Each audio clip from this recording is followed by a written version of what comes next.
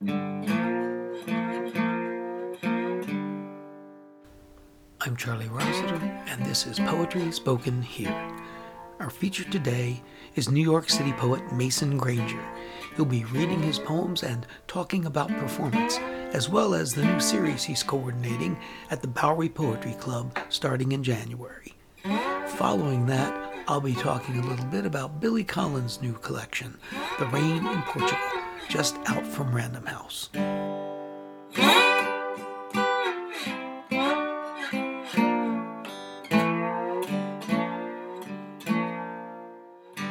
I'm Charlie Rossiter, and this is Poetry Spoken Here. Our feature today is Mason Granger.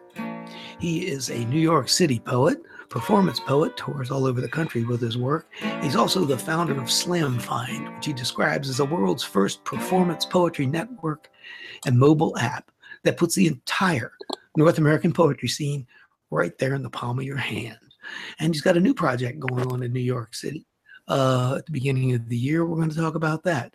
But we're really here to focus on his poetry today. So, Mason, I'm so glad you're back on Poetry Spoken Here. Indeed, indeed. Good to be here, Charlie. Thanks for having me. All right. Well, right off, why don't we tell people about this new project? Because you're coordinating a reading series and you're actually looking for poets to perform in it. Yeah, so it's actually it's at the Bowery Poetry Club, and it's their poetry open mic. It's called Poet NY, and it's actually been going on for 3 years since the Bowery Poetry Club has kind of like re-evolved and emerging from its cocoon. And it was hosted and ran by the executive director, who's now stepping back, and then I am going to be taking over, as the host and curator every single Sunday night at 8:30 at the Bowery Poetry Club. Beautiful. Okay. And how could people contact you if they thought they wanted to, or they just show up at the Bowery Poetry Club? Yeah, it would be, you just show up it's an open mic. And so it's one of those, the list is open, first come, first serve situations. It's a 2-hour block, but we can go long. It's the last event of the night on Sunday. So, hey man, it just keeps rolling as long as people are still there and down to be there. And then, it's just come through. Every night's going to have a feature poet who will preferably be like an out of town poet who we coordinate with, somebody who tours and, comes through and does a nice feature. There's most likely, I have the meeting on Monday to finalize this, but most likely going to be the first maybe 45 minutes or 60 minutes of the show is going to be videotaped for anybody who may want that memorabilia of their own work, I suppose. And then the second half will be not videotaped for people who want to, if it's more sensitive work or just something that you're working on. We want to accommodate everybody there. So, hey, that's a very cool idea. It's like the way Mark Smith gives people the option if they want music backup or not. Right. Throw in a little choice. Yeah. All right. Well, I said we're going to be here to talk about your poetry. So, you got a new poem, or want to talk about what you're thinking about these days with poetry, or whatever? Yeah, for sure, man. So, all right. So a slight background of where this came from is that my fiance is in musical theater, and she's been in a few Broadway shows. And so in the course of us being together, obviously met all of our friends. I say that just to explain how I managed to get Hamilton tickets was through the friend of a friend hookup. So I saw Hamilton, and what astounded me most about it was like the performance was great, the show was great, but like the editing of the writing, I guess maybe that's just me looking at it from a writer's perspective. I was like, man, this is 2.5 hours of dense packed words, and like not a single throwaway line, not a single a line that wasn't maximized in terms of like contributing to the plot or contributing to the theme. I was just like, this is the most perfectly edited thing ever. And so I'm trying to now write a full length, like poetry, spoken word based show around the tortoise and the hare, like the old parable Tortoise and the Hare. And so a lot of the new poems that I have are kind of based around that. Like it's in the most embryonic stages of writing right now. But so this is one of the poems that perhaps, hopefully, will be in the Turtle and the Hare full length edition, debuting 2022 or thereabouts. Sure. All right. All right, here we go. B, rabbit. B, author. B, gold. B, comma, live, comma, breathe, karma. B, turtle. B, snapping. B, poetry. B, action. Verb, read caption. Closed mouths don't get fed, so scream till they close. Casket, be fed. Up, stream where the mercury's mined. Closed crucible, crucial to the mercury's rise. Before Christ's placenta splashed on the manger, before men tried to bribe the mother out of the nature, before deforestation putting pencil to paper, before juice of extinction was murder motive for neighbors, we seem to contain this multitude of cognitions, pixelating our windows and throwing shade on our dissonance, through lowercasing our eyes while bookcasing our tendencies, telling me to believe that batteries equal energy. Because before there were clouds just the same. Before Amazon, the Amazon had no name. It's the old bait and switch, selling ticks to free concerts. Dozen roses, but the bee's a casualty of the gardener. So we go green, then get envious of the womb. Men fluent in influence, envious of the moon. Put her boot in her face, put your flag in her back. Now they're coming home to roost. The whites are already cracked. So be gold. Be magic. Be author. Be rabbit. Yeah. All right. God, there's so much in there. I really don't know where to start. So I will mention that I zoned in when you half rhymed comma and karma. Yeah. There's a lot of other half rhymes in there too. Yeah. Oh yeah. You use the what's it called? Like in hip hop, I've noticed like Southern rappers have the most leeway when it comes to rhyming words that don't actually rhyme, but just in how you lay out the vernacular of when speaking it, like it could work, you could stretch it.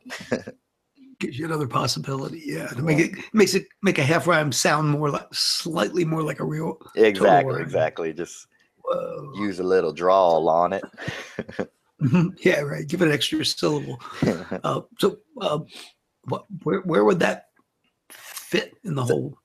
Thing, for instance. It's more like honestly, I'm still trying to find that. So there's this what maybe that story in particular. There's a short story that's based on the traditional narrative of the tortoise and the hare, and like everybody knows the tortoise and the hare, the turtle and the rabbit running a race. The rabbit gets cocky, turtle ends up winning somehow, and it's usually portrays like, oh, the brashness of the rabbit is what was their downfall. So this short story is written in 1915. I just happened upon it searching public domain stories, and in this version, the rabbit knows how ridiculous it is from the get-go, and is like, "What are you guys even talking about? I'm a rabbit, and you want me to race a turtle?" Like how just foolish the whole thing sounds. But the turtle is a very hard talking. The turtle is the jerk in this scenario, and he's like hard shell, hard living, hard running, and kind of like instigates the whole situation. So the rabbit agrees. Midway through the race, the rabbit is like, "This is ridiculous. I'm like, I can't believe I'm even doing this." Has like a meta moment, and then either takes a nap or whatever happens. They leave it open, and then the end of the story says, the reason that this version of the tale isn't so widely known is because soon after the race, the great fire came through the forest. All the creatures debated who to send for help. They sent the tortoise. Implying that. Yeah. So yeah, man. If I can figure some way to work that around into a whole tale. So I'm just writing, little vignettes, I guess, about tortoise and the hare, and then once I have a bunch of them, try to put them together into something big. But yeah. If you were to read the story, it's called The True Story of the Tortoise and the Hare, if you want to Google it. And you'll see quite a few parallels to certain political events in recent United States history. Yeah.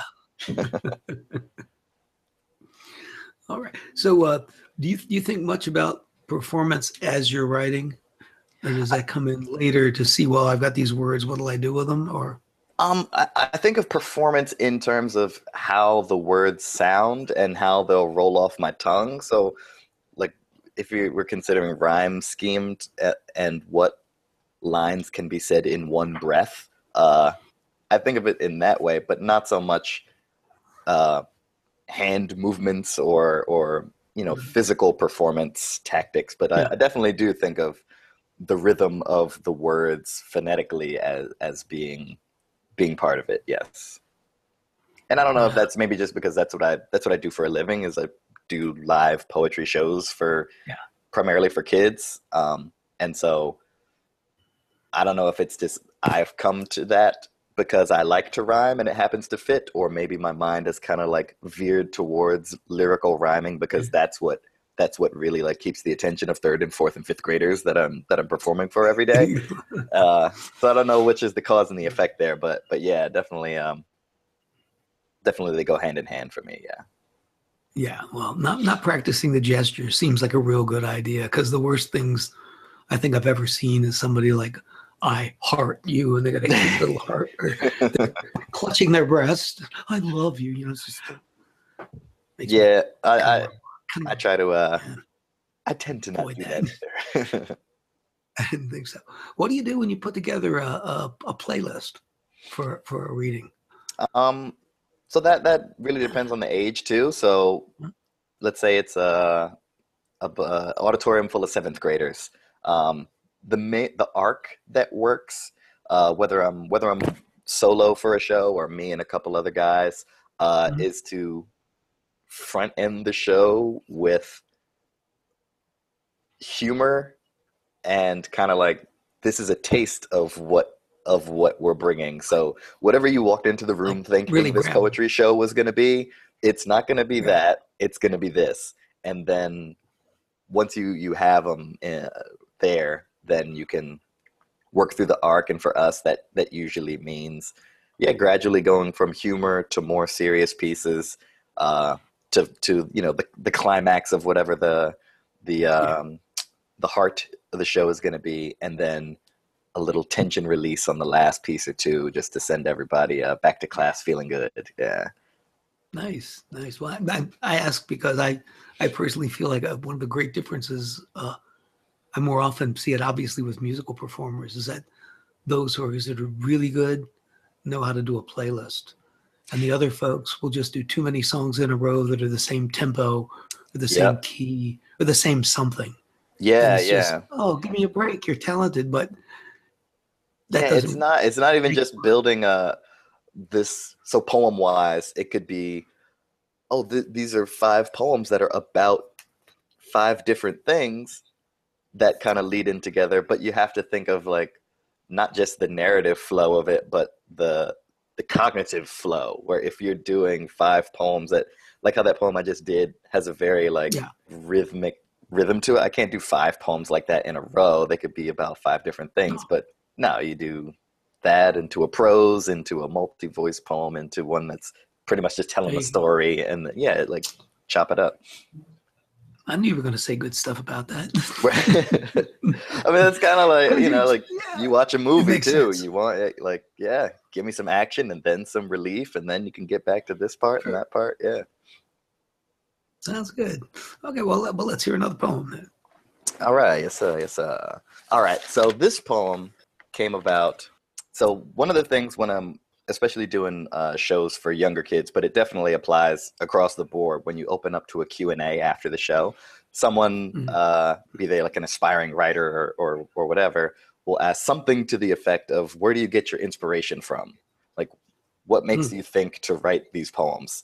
And so for me, recently, in the past year or two, has been resisting the urge to post something on social media.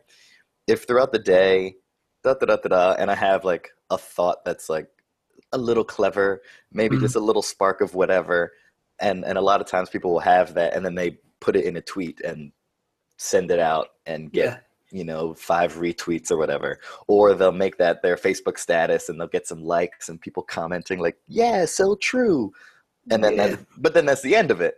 So I'm I'm looking at it like, man, I'm not giving away this great thought for free. Like I don't want to just have this one little, a one-liner that has something to it, and then just throw it into the universe and keep walking. So what I've been doing is taking those, and instead of posting them, write it down, and then next time I go to write or next time I sit down, open up to that page and actively try to expound on that idea as much as possible. Maybe there was a more geniusness in there, and then you can dig it out, or maybe it really was just a one-liner, and all right, cool. But really trying to maximize whatever that spark was that made you think, oh, that's a great idea. Like trying to make that as full as possible. So with that said, that's excellent. That's an excellent tip for writers. Hey, thank you. As a source, really. I mean, that's a new one on me. I love it. Right. Cool. So one of those that came about was I had to say, like, what if people worked out instead of I think it was that old SNL skit. It was like, oh, Hans and Franz, I pick things up and put them down. What if instead of picking things up and putting them down, you picked things up and then you did something with it? So that was the idea. So here's a poem. Bro, I just started this new workout program, bro. You got to come with me. So, like at the regular gym, you pay them the monies to pick things up and put them down. Well, look, I had this ideas. What if we pick things up and then we do things with it? So I started this new workout program. I calculated all the manual labor it takes to build a house. All the digging, the lifting, the nailing. Then I divided it up into rotating stations so everyone on the job gets a full body workout. Then, at the end of the session, we donate the home to a low-income family. It's called House of Reps. Bro, you gotta come with me. So you see, first we start with legs, because of course you can't build a home on a weak foundation. So boom, I'm doing squats with an 80-pound bag of cement. Squat, pour, boom, I got your foundation right here, bro. And then it's on to the frame. I do about 6 or 7 barn raised presses and then hold. Little carpenters come in like minions with nail guns. Boom, boom, boom. Got a wall up. 3 more sets. Boom, boom, boom. I got your frame right here, bro. But then it gets deep. We coordinate with existing gym franchises all over the country to offer House of Reps as a special Saturday class. We then register House of Reps, the legal entity, as a 501(c) nonprofit, making your class fees, workout apparel, and building materials all tax deductible. Grassroots philanthropy meets simple supply chain optimization, bro. So then that takes a look around at the world, and it's so easy to run your mouth about everything you're against. But when it comes time to build together, crickets. But not here, bro. I'm not just lifting weights. I'm lifting my whole community. I'm blasting these pecs as a form of radical socialism. Oh, feel the burn. I don't care if he lost. Feel the burn. And by this point in the program, we're still juiced up on love for our fellow proletariat. We crushed the rest of that house. I got dudes doing one-arm pull-ups onto the roof, laying the shingles. I'm in the back doing curls with a bag of doorknobs. And when we finally finish and hand over the keys to that family of 4, and the parents laid off, priced out of the neighborhood that they made nice in the first place. See, if I'm going to work out now, I might as well work out with a purpose. And when you hand them the product of that purpose, of that work, and they see what can be done when we decide to build together, my heart is ripped, bro. You got to come with me. That's beautiful. Really. Yeah, thank you, man. There's so much cleverness in there, and it's the kind of funny I don't laugh out loud, but I just keep smiling the whole time you're reading it.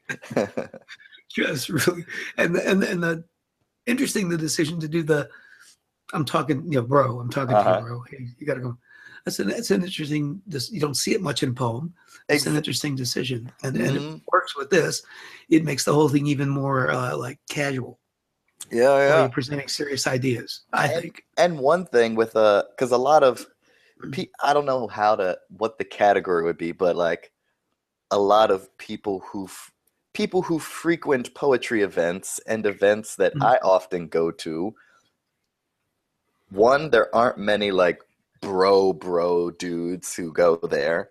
And then also we really like one-sidedly stereotype bro dudes as being like just like the Jersey Shore cast or, you know, like that. So I was like, what if the bro was just so socially conscious and just so philanthropic, but just happened to still present like that bro dude? That's just a fun. Maybe that's where the performance part comes in.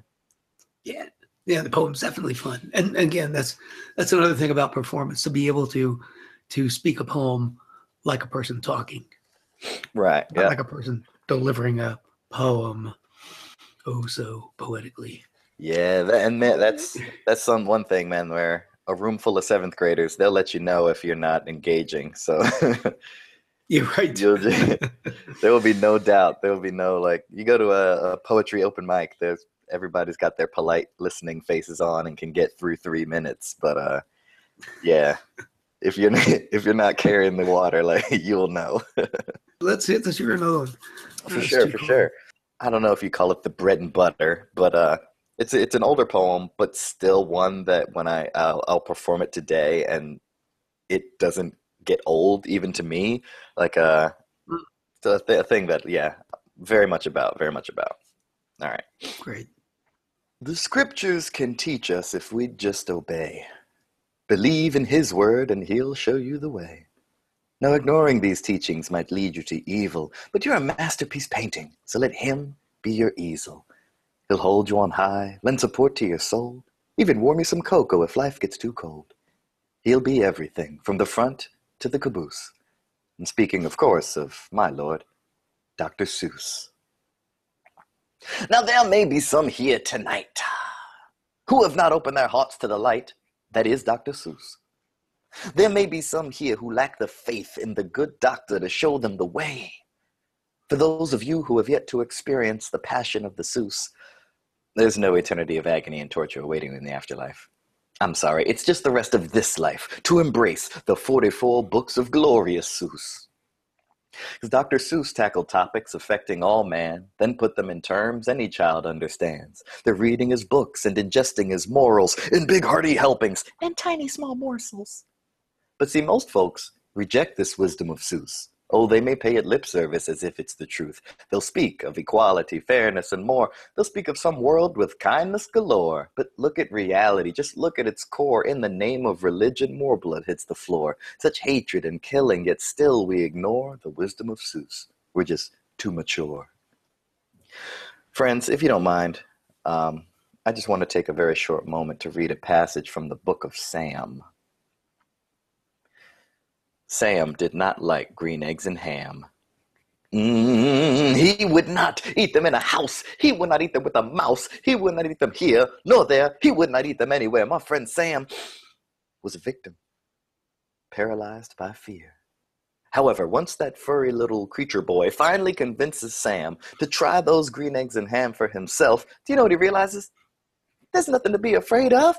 And yes, sir, he will eat them in a house, sir. He will eat them with a mouse. He'll eat them in a box. He'll eat them with a fox, because he's the Seuss, sir. Oh, hallelujah.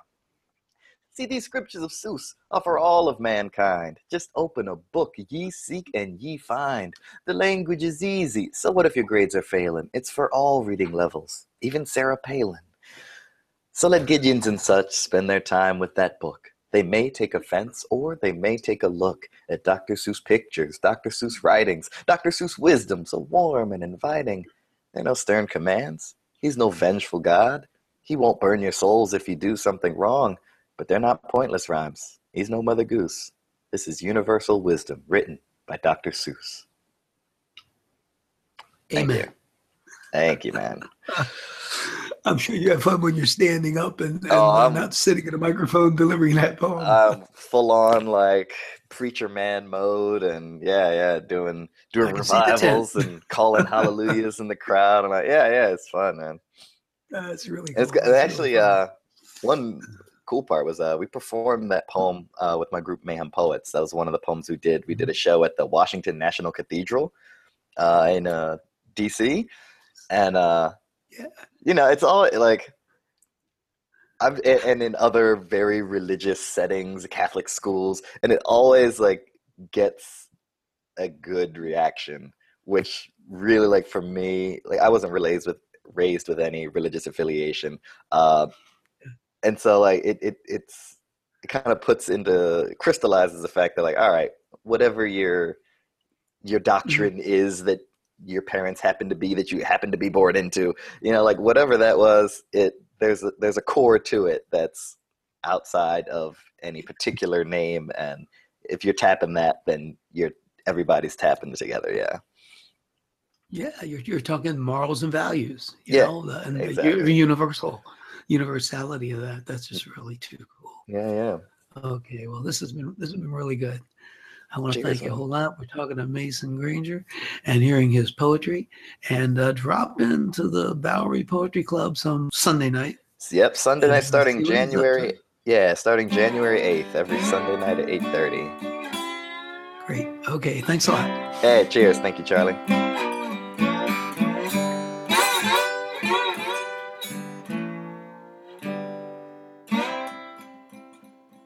You're listening to Poetry Spoken Here.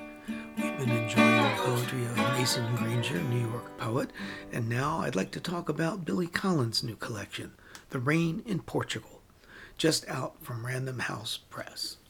There are few poets who people will line up around the block to experience live. Billy Collins is one of them. Perhaps he's at the head of that list. His poems include flashes of insight that take the reader by surprise, and unique observations of everyday life, all expressed in extremely interesting ways. His poems are clear and direct, and he's not afraid to be funny. Collins served as Poet Laureate of the United States from 2001 to 2003, and he was New York State Poet from 2004 to 2007. The opening poem in this new collection is an excellent example of the kind of thing that Billy Collins can do. It's called 1960, and it begins by summarizing an old joke, he says. A marriage counselor talking to a couple that is not talking to each other. He suggests they go to a jazz club because we all know that everybody talks during the bass solo. He follows that up with another observation, however, equally interesting, that it's not really that they talk during the bass solo. They've always been talking, and the band quiets down so you can hear the bass solo, and at that point, you can hear all the murmuring going on in the audience. He goes from that to an example of an album in his own personal collection. Bill Evans, piano great, and he's listening to the album, and he can hear the murmurs in the background, and notices a particular voice that comes up. The way he expresses it in the poem, he says, I've listened to that album so many times, I can anticipate the moment of his drunken laugh, as if it were a strange note in the tune. And so, anonymous man, you have become part of my listening. You're a romance lost in the past, and a reminder somehow that each member of that trio has died since then. And maybe so have you. And sadly, maybe she. That leaping from the beginning observation to something more, shall I call it cosmic? Something bigger. The idea of mortality is another one of the things that Billy Collins does, and does so well. He is also a master at simple but unusual insights, which make you go, oh yeah. In a poem called The Present, he notes that these days it's pretty much considered a good thing to live in the present. We're told that it's good for us to be mindful and to live in the present, but then he says, wait a minute, maybe it's not so great, because there'd be no past, with so many scenes to savor and regret, and no future, the place you will die, but not before flying around with a jetpack. The trouble with the present is that it's always in a state of vanishing. And then he says, what about the moment that exists between banging your thumb with a hammer and realizing you're in a whole lot of pain? That kind of thing. The unusual, clever example, I think, is a part of why Billy Collins' poetry is so popular and considered so much fun to read. He says the idea, but he uses a creative and amusing example to express the idea. It's a very Billy Collins thing to do. And then another poem that I really like, which again displays to me an important way of showing that he is a real poet and knows what he's doing. He's not just a comic. This is a great example of what is not said. The poem is called A Day in May. Starts off with a beautiful observation, provocative and very poetic in that it evokes many thoughts. It is the first two lines. That was the day we made love in a room without a bed. You can get a lot of images from those two lines. He goes on describing the day of, looking out from the patio, or the deck rather, at the ocean waves, and basically spending a very good leisurely time with the woman of his life. And then about 7 in the evening, he says he got the car keys and was going to go out because she said she'd make an interesting dinner if he picked up some things at the market. And the poem concludes, and I will not soon forget how, after I filled the basket with 2 brook trout, asparagus, lemons, and parsley, rum raisin ice cream, and a watermelon, the checkout girl, no more than a junior in high school, handed me the change and told me to have a nice day.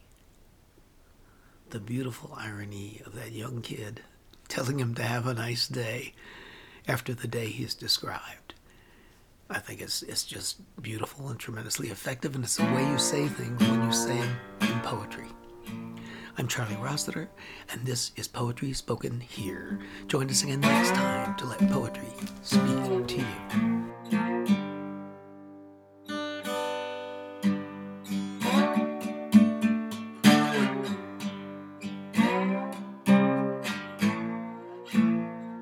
You've been listening to Poetry Spoken Here. I'm Charlie Rossiter, inviting you to join us again next time to let poetry speak to you. Music for today's program was written and performed by Jack Rossiter Munley. And remember, Poetry Spoken Here is more than a podcast. You can like us on Facebook at facebook.com/poetryspokenhere. Follow us on Twitter at twitter.com/poetryspokenhere. For more about today's show and other Poetry Spoken Here podcasts, as well as our blog, just visit our website, poetryspokenhere.com. If you'd like to submit suggestions of poets or topics for future podcasts, you can send to our email address, poetryspokenhere@gmail.com.